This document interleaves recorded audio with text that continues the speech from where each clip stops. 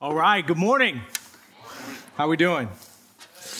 I feel like Christmas is here in full force, right? I don't know if it happened in your family the way you do in mine, something between last week and this week, and it is here. Maybe it's I don't know if December 15th is the day where now there's that nervousness of anything you order.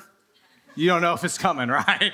You don't know if you're going to be writing little notes. It's coming in the mail, and that's going to be all of your, whatever it is, it's here.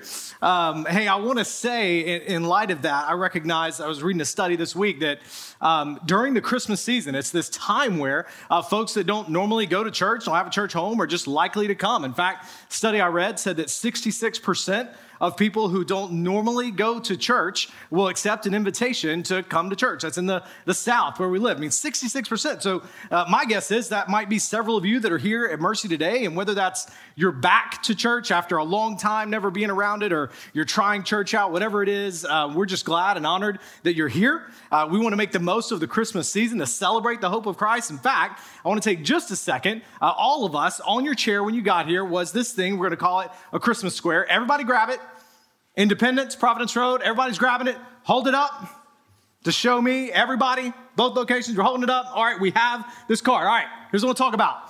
Christmas Eve, we're going to make the most of that opportunity to invite people to hear the gospel, to celebrate the arrival of Christ with us, all right? That's what this is for. What we're doing on Christmas Eve is 3 services, 3 o'clock, 4:30, and 6. I mean, we're doing 3 services to make room for you to invite those who live near you, those who work near you, whatever it is. We want you to invite, okay? Because we just think this is an incredible opportunity. There's a family coming on Christmas Eve. They're brand new to the United States. They're not Christians. They've already told us they're coming because Americans go to church at Christmas. I'm like, you know what? We'll take it, right? If that's the reason they're coming and they get to hear the gospel because of that, we'll take that tradition and use that as a chance for them to hear the great news of Christ. Now, if you look at me and you say, yeah, but I don't really do paper, so this isn't really my kind of thing to do paper. Okay, fine. Here's what you do right now. Get out your phone, right? I want you to text the word Christmas to the following number, 704-703. I'm serious. Do it right. If you're not going to use this paper, this is what I want you to do. 704-703-5867. What you're going to get is the digital version of this card right here, all right?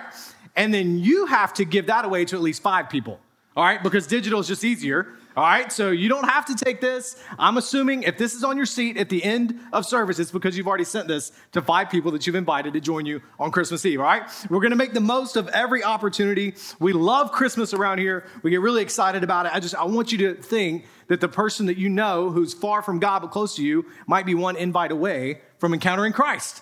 And we're going to make the most of that. So listen, all right, anyways, we love Christmas. We're taking this month to go through the Christmas story, the coming of Christ. We've been in Matthew chapter 1 the last couple of weeks. This week, we're going to make our way over to Luke chapter 1. So if you have your Bible, make your way over to Luke. We're going to see the Christmas story from the perspective now of Mary. Last week, we saw it from the perspective of Joseph. And what we saw was kind of how Joseph responded when God really interrupted his life. And this week, we're going to keep pulling on that thread because Mary is going to get a giant interruption. It's going to lead to a lot of uncertainty. It's going to lead to this spot of, what should I do now in light of what I'm hearing, right? The kind of uncertainty that can breed fear, breed despair, and yet what we know, if you're familiar with the Christmas story, is out of this moment that should create uncertainty and fear comes the greatest hope the world has ever known. And what I think is so powerful about Mary's story is how the message of God, hear me out, the message of God before the activity of God happens, the message of God is what gives her hope before everything gets resolved. In this scene that we're going to look at, there's no nativity, right? There's no shepherds and foreign dignitaries coming to worship, no grown son healing the sick and casting out demons, without anything other than this news that will turn her life upside down. She gets to a place where she writes this song that comes a few verses after what we're going to look at today. With just the news of what's going to happen, it creates in her something. She writes this song that here's how she starts it. She says, "My soul praises the Lord. My spirit rejoices in God, my Savior." Look at this. Because he has looked with favor on the humble condition of his servant. Somehow, Mary gets to the place where this news that should create uncertainty and fear actually gives her great hope, great peace, even excitement and anticipation about what's to come. Now think about us, y'all. You know when something unexpected that's like kind of bad news comes to us or happens to us, someone close to you will offer those words of comfort. It's almost like a comfort reflex we have in our culture of, hey, it's going to be okay, right? It's going to be okay. I know this is what you heard, this is what you found out. It's going to be okay. I mean, in simple things like when your kid loses a basketball game and you go, hey, bud, he's looking dejected. You're like, hey, it's going to be okay, right? Because you know in 2 hours he's going to be off playing and forgetting all about it. It's going to be okay. Or maybe your friend comes and tells you that his girlfriend just dumped him, right? And you're like, man, I want to pick him up a little bit. I want to tell him, hey, I know this is bad right now. This stinks, but it's going to be okay. Because what you're doing, you're trying to give him a little hope. You're looking down the line of his life and say, hey, better days are coming for you. And so in light of the fact that better days will come, I want you to feel a little bit better in the moment right here today, right? So it's going to be okay. That's kind of our thing that we say to one another, which works sometimes. But you and I both know that there's a whole lot of real life times where we say it or we hear it and it just doesn't satisfy, right? We just don't believe it. Someone you love gets a terminal diagnosis. How is that going to be okay? In fact, what does okay even mean right there? Does it mean it's going to be good? Or does it mean it's going to be tolerable? What each of us come to understand at one point or another is that in this life, we need more than sentiment to create hope in real life. And what God is going to offer Mary today is real, concrete hope, not some abstract sentiment, it's going to be okay. God offers a concrete promise to her, and she offers it to us today as well. Christmas isn't some warm sentimentality inside of a cold month. It's way more than it's going to be okay.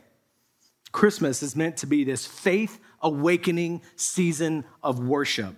And it's all built around an announcement of God's hope, God's promise, his favor that he has delivered to us. And that's what we're going to get into today. What is God's hope that he has announced to you and how you can receive it? We're going to start in verse 26 of Luke 1. Probably get about 10 verses done today is my guess. Here we go. In the 6th month, the angel Gabriel was sent by God to a town in Galilee called Nazareth. All right. Nazareth is like small town Israel. Small town. Not a respected one either. There's a spot over in John 1, a guy named Philip goes to his buddy Nathaniel. So Phil and Nate, right? Phil says, hey, I've met this guy. His name is Jesus. Turns out he's the one that Moses was talking about that's going to come and be the Messiah. He's the one all the prophets are talking about. I found him. Nate, his name is Jesus of Nazareth. And Nate goes, that's great, man. But how could anything good ever come out of Nazareth? Right? That's the town we're talking about, a backwoods town with no good reputation. And I point that out because what you see the more you read scripture is you see this pattern emerging that should kind of light you up and light hope in you. It's the story of hidden people, of the ones in the margins. That's the people time and again God goes to. That's the time and again the people God loves to use to carry out his purpose. You don't have to have royal blood to receive the favor, love, and blessing of the King of Kings. In fact, it is so often seen that in God's economy, the more ordinary, the more mundane your story is, the better, because it's going to ensure that God gets the glory instead of anyone else. Verse 27. Gabriel came to a virgin engaged to a man named Joseph of the house of David. The virgin's name was Mary. All right, now listen, last week we focused on how God interrupted Joseph's life, right? Today, Joseph is just a little bit more of a footnote. This is really all we get from him, right? She's engaged, though. I want to remind you, if you weren't here last week, let me fill you in. Engagement is a really big deal, much bigger sort of binding commitment than what we have today when we talk about engagement. This was such a binding commitment that over in Matthew's going to refer to Joseph as Mary's husband, right? This is a really big deal. Families are already being bound together. There's a whole lot of thing already happening. The wedding's coming up. Plans are already made. And then God sends his messenger to bring this news. It's big news we can't miss. Verse 28. The angel came and said to her, "Greetings, favored woman. The Lord is with you." But she was deeply troubled by this statement, wondering what kind of greeting could this be. Then the angel told her, "Do not be afraid, Mary, for you have found favor with God." Now, that's what I love to do with the Bible, is to ask questions whenever I send something. I'm like, that seems strange. All right, so the question is, why would Mary be afraid? Well, obvious first answer is Mary's seeing an angel. Angels in the Bible are not those chubby little toddlers, with wings or something flying around with toy bow and arrows, right? That's not what we have. Angels in the Bible are towering, majestic warriors of light that every time they show up, their first thing they say is usually, "Hey, don't die," right? Because they're so terrifying to the one that they're coming to. But there's something else happening here. You notice the way she says it, she says she's troubled, or Luke says she's troubled at the statement, by the greeting, not just the presence. Basically, when he says favored woman, that troubles her because she thinks, who am I that God's messenger should show up in all his heavenly pomp and circumstance for me? I mean, put yourself in the shoes a little bit, right? Imagine you're at home one day, right? You got your hoodie on, your apartment pants. You're sitting in your house. You're sitting in your apartment because you're wearing apartment pants, right? And you hear this knock at the door, and you look at the peephole, and you can see there's a crowd of people, and nobody looks dangerous. So you're like, I'll check this out. You open the door, and it's the Queen of England's royal convoy. All right. And the whole group is there. And the dude with the fuzzy hat, right? He's got the announcement that he wants to make to you. And he says, "Greetings, O favored one, from the Queen of England, her royal majesty." And then all the trumpets, and everybody starts opening their doors. And they're looking, they got their apartment pants all right. They're all looking at what's going on. And you're like, what is happening? Now you may think, is this My Princess Diaries moment? Right? But then when you get past that and you realize, no, that's not what's going on here. Because you're from McLeansville, North Carolina, and so is everybody that you've ever known, ever been related to, okay? Once you realize that, you have to think, what is happening? Why are you here? It's a little bit troubling. Mary is saying, why is God Almighty calling me favored one? Verse 31. Now listen. As if the angel needed to say that, right? Now listen.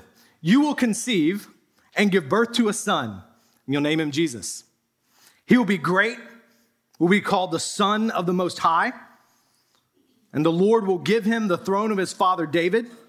He will reign over the house of Jacob forever, and his kingdom will have no end. All right, y'all, I don't know if you caught it. There's a whole lot that just happened in those 3 verses. The angel has made a very bold announcement. First, she's going to conceive. Second, this baby is going to be the one. We looked at this a whole lot last week. This is the angel saying, the one that the entire Old Testament has been prophesying about, has been saying is coming. That one, Gabriel says, that's Jesus.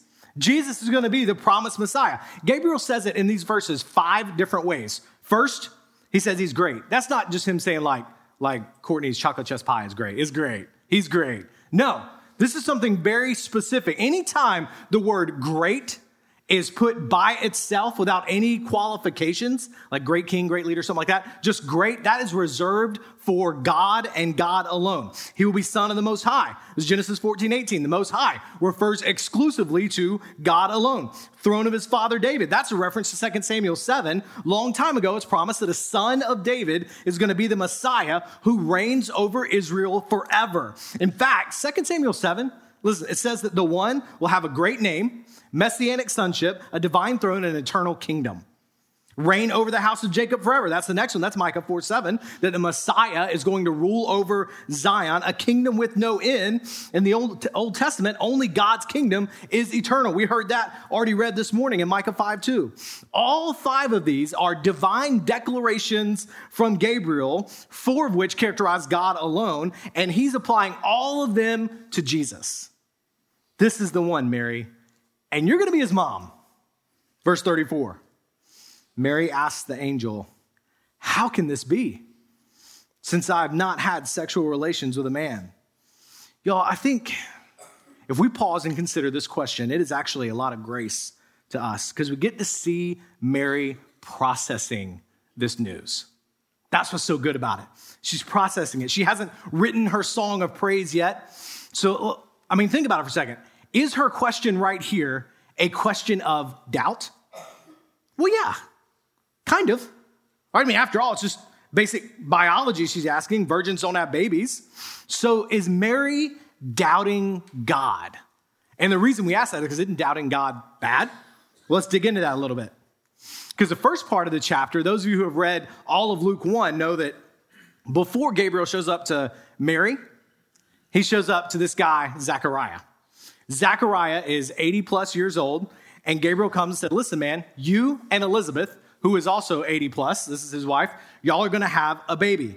And Zechariah says, nope, dude, we're 80, okay? This is my translation, the actual Greek to English. I don't know what yours says, but he said, and then he says, how is that possible? And in response to Zechariah saying, how's that possible? The angel puts him in timeout for 9 months. You're not allowed to speak for the next 9 months, all right? So the natural question is, Mary's question sounds a whole lot like Zach's question. So is Mary going to be in trouble? But instead, look how the angel replies to her. The angel replied to her, verse 35, the Holy Spirit will come upon you. The power of the Most High will overshadow you. Therefore, the Holy One to be born will be called the Son of God. And consider your relative Elizabeth. Even she has conceived a son in her old age. And this is the 6th month for her who was called once childless. Verse 37, for nothing will be impossible with God.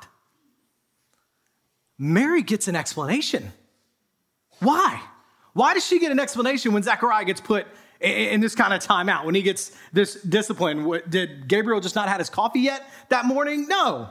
Right? There's a lot more going on here. I want to take about 5 minutes and explain a concept I think is going to be so helpful for some of you.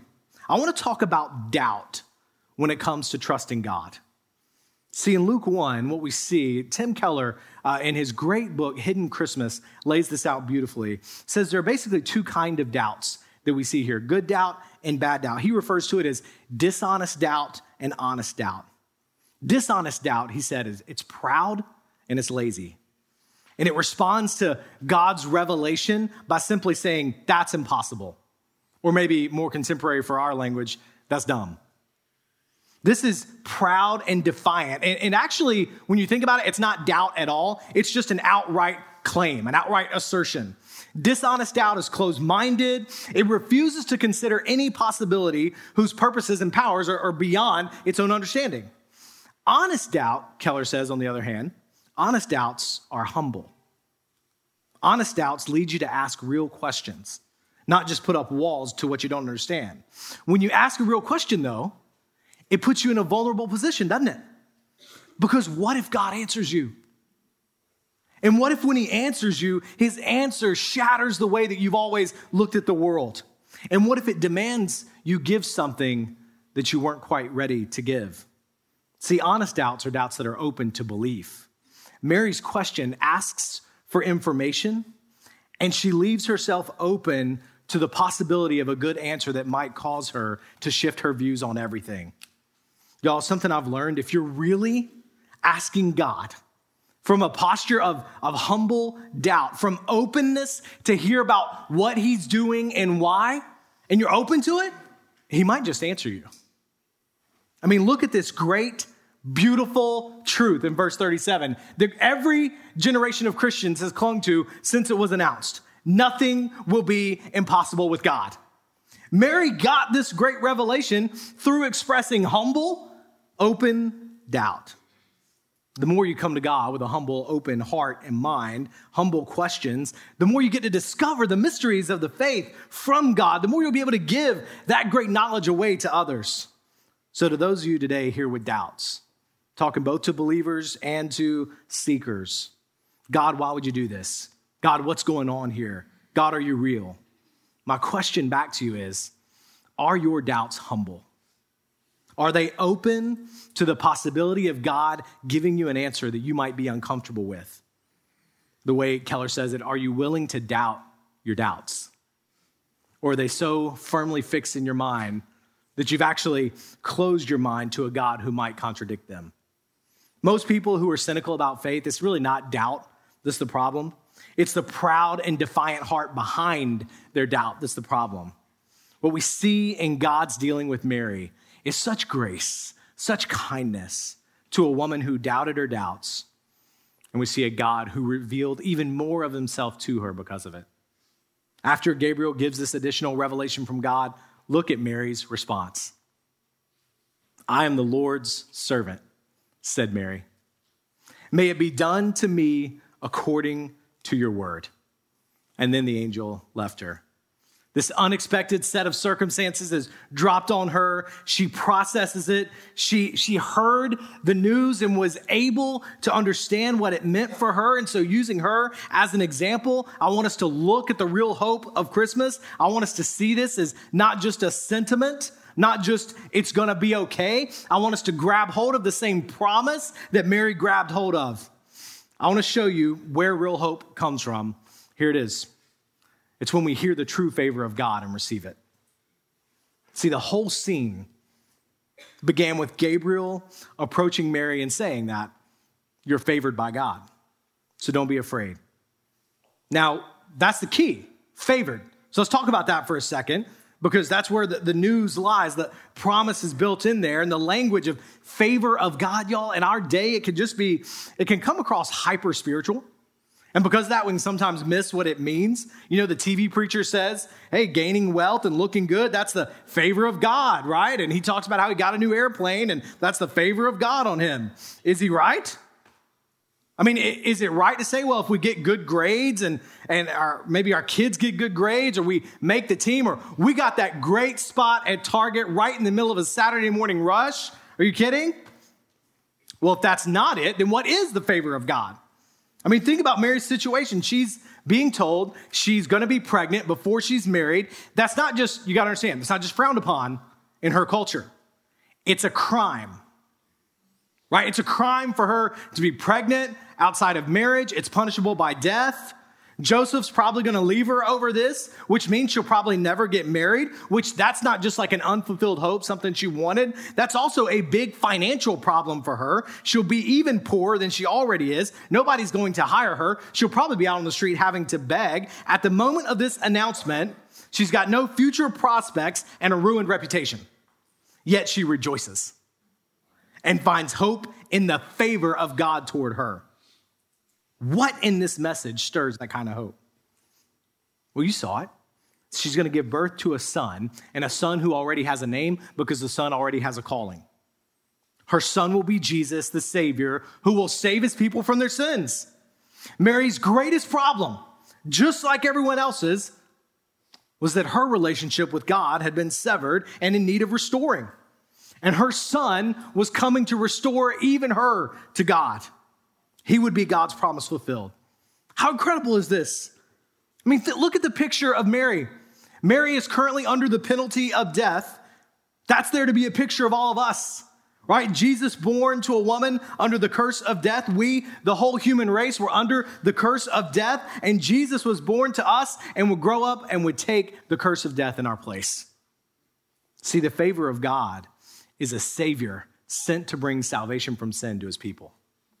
That's the favor of God. That's the announcement to you and I today. Christmas isn't, it's going to be okay. Christmas is saying you and I can be reconciled to God. That's where hope comes from. And he's not only going to save them from their sins, Gabriel says he's going to rule over the throne of David. Mary would know what that meant. The forever king on David's throne, y'all, that meant peace. It meant an age of rest and blessing in the world that the Jews called that promise the shalom of the world that would finally come. And now that king is coming. This is the king we all want. The king who's going to reverse the curse that sin has brought on the world. Y'all, this Bible has this way throughout the Old and New Testament of pointing to the future day, of pointing to the one day, right? When decay and darkness and danger of this world is going to be no more. Isaiah 11 says there's a day coming where the infant will play beside the cobra's pit. Isaiah 60 says sons and daughters lost by their parents are going to be given back to them. Revelation says there'll be a restoration of bodies that have been destroyed by disease. Y'all, the favor of God is a king who will reverse the pain and disappointments of this world. Not just a savior, but a savior, and a king who's going to reverse the pain and disappointments of this world.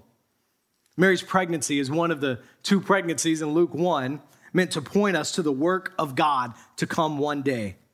The other, of course, is Elizabeth. Right? She's been disappointed her whole life. She was never able to conceive, and yet here she is with child. Luke, tying these two pregnancies together, shows that this baby of Mary's will one day erase every disappointment in this life. There's a day coming where injustice will be made right. I know it. Some cultures know injustice better than others, but we all know it. We find ourselves hearing in the headlines over and over, will there ever be justice? And the announcement of Christmas is yes, one day. And we fight hard as the church for a taste of that now, but one day the king will sit on the throne of David, and there will be good justice for all, righteous justice for all on that day. And it's not that all this suffering will be forgotten. It's not, it's going to be okay. Here's what it is instead. It's going to be made new. Somehow the king is going to restore everything so completely that the feelings of loss in this life won't be remembered because of the joy we now have. This is where hope comes from. This is the news you can't miss today. Here's how I would call hope coming out of this scene here. Hope is the confident expectation that Christ has already won and will one day bring us into his forever victory over sin and death. I want you to sit in that for a second. This is where the hope of the Christian faith comes from. That Christ has already won. He died for our sins. He rose again, defeating the grave and the penalty for sin. He has already won. He sits at the right hand of the Father. He has already won, and one day he will bring us into.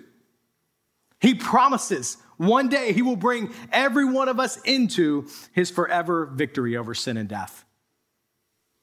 Hope is certainty that the best really is yet to come. So for you who are disappointed right now, and I know that feeling's in our family in a lot of ways, because holidays are different now with the loss of a loved one we experienced last year. Maybe that's where you are. Maybe disappointed by something else. Maybe even a little jaded by the holidays. Let me encourage you with the words of Hebrews 12. Fix your eyes on Jesus, the author and perfecter of your faith. He is your Savior and King, and in the announcement of his coming, before he came, just in the announcement of it, Mary rejoiced. Here's a second way to latch on to the hope of Christ this Christmas. Try doubting with faith. For you skeptics who find this whole story just silly. Because, after all, scientifically speaking, how could a virgin have a child? And you see that one thing, that one message of Christianity, and on the other, though, you see a religion birthed out of nobodies from nowhere, whose followers ask nothing of anybody and give everything they have to the world. And you see that religion somehow has endured for over 2,000 years. And those two things just seem like they can't coexist. Look at what Gabriel said to Mary and meditate on it. Really consider it. Don't let it just be a Christian phrase that gets slapped on a bumper sticker or something. Nothing will be impossible with God. Consider who Christians say God is. His size, his power to create and sustain, his grace and love. Look to that God. And in wonder and in awe of his majesty, now present your doubts there. That's honest doubt. It's a doubt that says, I want to know what is true. So God, if you are who you say you are, I'm listening. I'm open. Leave room for a God who might be above your intellect or understanding. Search the scriptures. Listen, if you want somebody to read the Bible with you, come talk to one of your pastors. We would love to sit down and read scripture with you and search for truth with you. And here's the last thing we see in Mary. You got to give God your full surrender. You got to give him your full surrender. This news was wonderful, but it demanded Mary's full allegiance. She had to say yes. And I think the simplicity and like full on yes that Mary gives is somewhere between encouraging and frightening for me. Right? I am the Lord's servant, Mary said. May it be done to me according to your word. But this is the picture for us. If we're going to receive the news of Christmas, the Savior King has come, offered us salvation, offered us eternal victory, offers it in his kingdom, which means we got to surrender to him and he calls the shots. Are you willing? And when I say surrender, let's put some handles on that. Are you willing to let him change your plans for your life? Are you willing to let him change your goals, to change your dreams, to be about his kingdom, his name, his glory, and not your own? You cannot negotiate your way into the favor of God. You're either in full surrender or you're in full rebellion. All right, you can't sow a seed of $20 to a prosperity preacher and believe that's going to return 100-fold to you, and that's the favor of God, like Jesus is some shady broker. No. You also can't just try to be better. I mean, you can, but that's not what gets you right with God. There are two options: full rebellion or full surrender. That's the one and only deal that God offers you. All of Jesus and all of his blessings, but for all of your life. And hope is found when you give him everything and hear him say, favored one. Hear him say, I love you, child. I love you, son, daughter. Favored one. Receive all that I have for you in Christ. Have you opened your heart to this news? This is the news of Christmas. The favor of God has come to you in Christ. If you have, if that's you, Christian, man, I want to call you to I've been trying to figure out the right words for this for the rest of Christmas, a celebratory rest. All right? Where you are able to rest. You have that peace, that shalom that God promised Israel has come to us in Christ. And you are able to rest in a worshipful way. Worship your God and rest in his promises. But maybe you're in that space where you say you believe all this, but you don't feel it. You feel far from God. Then again, I'd say follow Mary. In Luke 2, after he's born, Jesus is born, there's this little closing statement where Luke just adds in, Mary pondered all these things in her heart. Take a cue from her and just ponder all that the Lord says to you about who you are in light of who Christ is. Consider it. Maybe the way to pray is, God, help me to know what I already know until it reshapes my emotions. Help me to know what I already know. Help me to know this hope in a way that my disappointment and my pain get swallowed up in the hope of the day to come.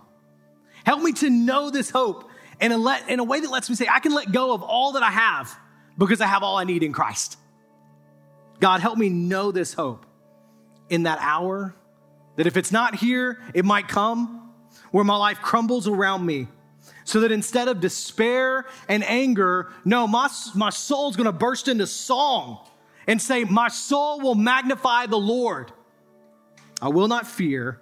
I will not despair. I have the favor of God on me, and every one of his promises to me are yes in Christ Jesus. That's found in Mary's very simple prayer. Behold, I am your servant.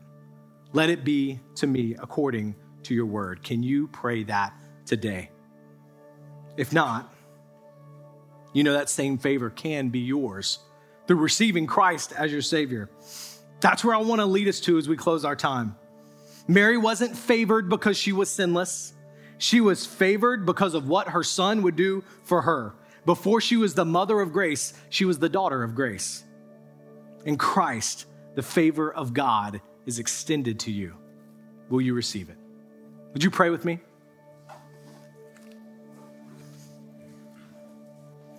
I want to take a second and let you ponder the message of Christmas, the hope of Christmas.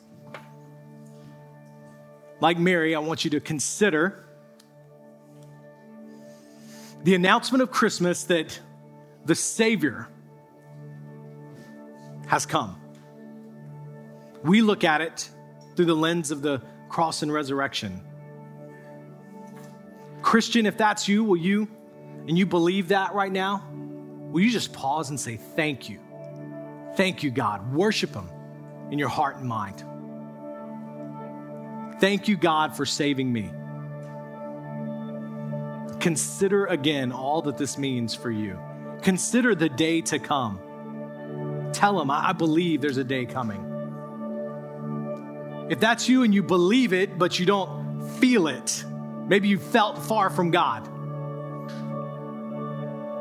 just ask him, God, will you help me to believe this in a way that reshapes everything about me? Stir my affections again for you, God. His Spirit is with you and wants to answer that prayer. If you've never received the message of Christmas, I want to call you to that now, to receive that news. Every person has to do that for himself or herself. And you can do that now. Say, God, I believe that I am in need of saving. That's simply acknowledging that you're a sinner. You've chosen your way over God's way. Say, God, I believe that. I believe I'm sinful. I can't do enough to get right with you. I recognize now that the only way to be reconciled back to you is through Christ and what he did for me. So you tell him, God, I receive what Christ did for me today. I believe it and receive that great hope. I believe he died for me. Thank you, God, for saving me.